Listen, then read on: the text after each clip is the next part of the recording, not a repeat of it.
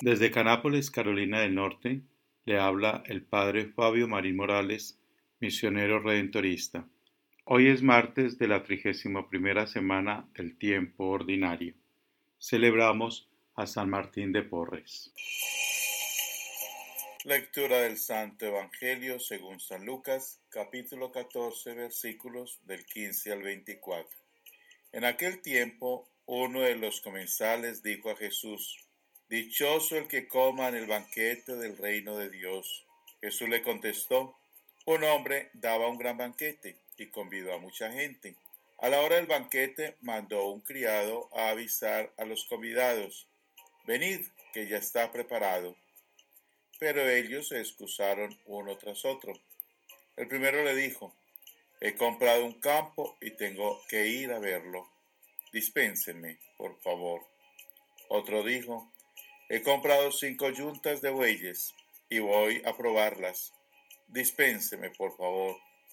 Otro dijo: «Me acabo de casar y naturalmente no puedo ir». El criado volvió a contárselo al amo.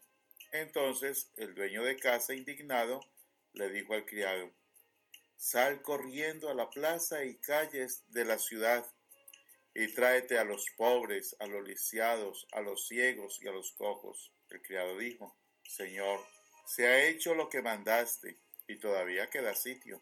Entonces el amo le dijo: «Sal por los caminos y senderos e insísteles hasta que entren y se llene la casa. Y os digo que ninguno de aquellos convidados probará mi banquete». Palabra del Señor. Gloria a ti, Señor Jesús. El Señor nos llama, el Señor nos invita a participar de su banquete, pero nosotros siempre tenemos cosas más importantes que hacer, responsabilidades que atender. Nos excusamos. ¿Qué puede ser más importante para un cristiano que atender la llamada del Señor? ¿Qué queremos? Verlo con mirada penetrante, acercándose a nosotros y entregándonos un pergamino en que indiscutible e incuestionablemente se lee: «¿Estás invitado o estás invitada a mi banquete?». Qué sencillo, qué fácil sería así. Entonces nos decimos: no habría cómo negarse.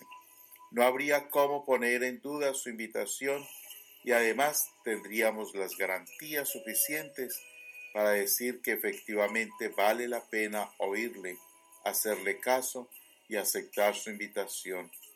Pues ella vale más que todo lo que estábamos protegiendo.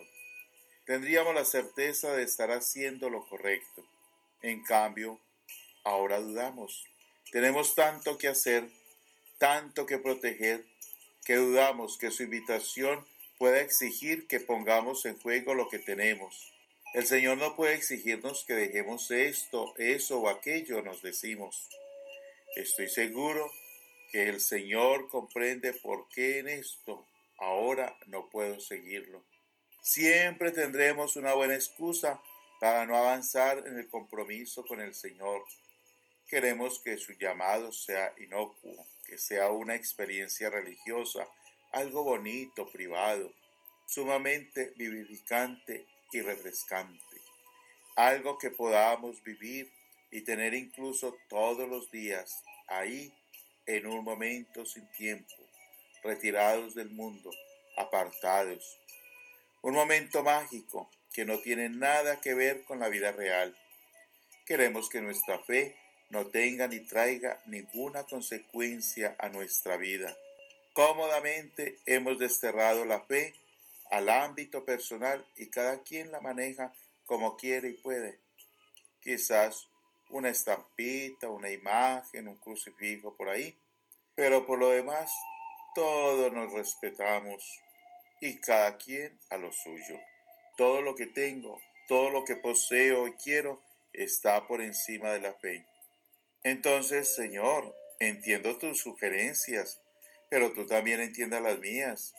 Déjame ir a ver lo que he comprado. Déjame poner a buen recaudo mi hacienda. Déjame atender primero esto o aquello. Entonces iré.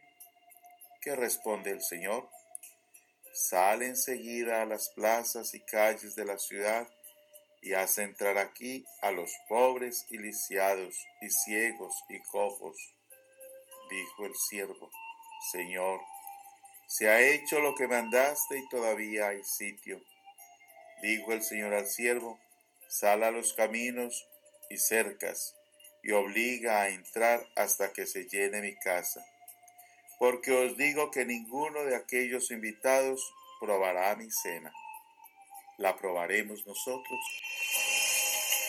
El Señor le bendiga abundantemente. Felicidades.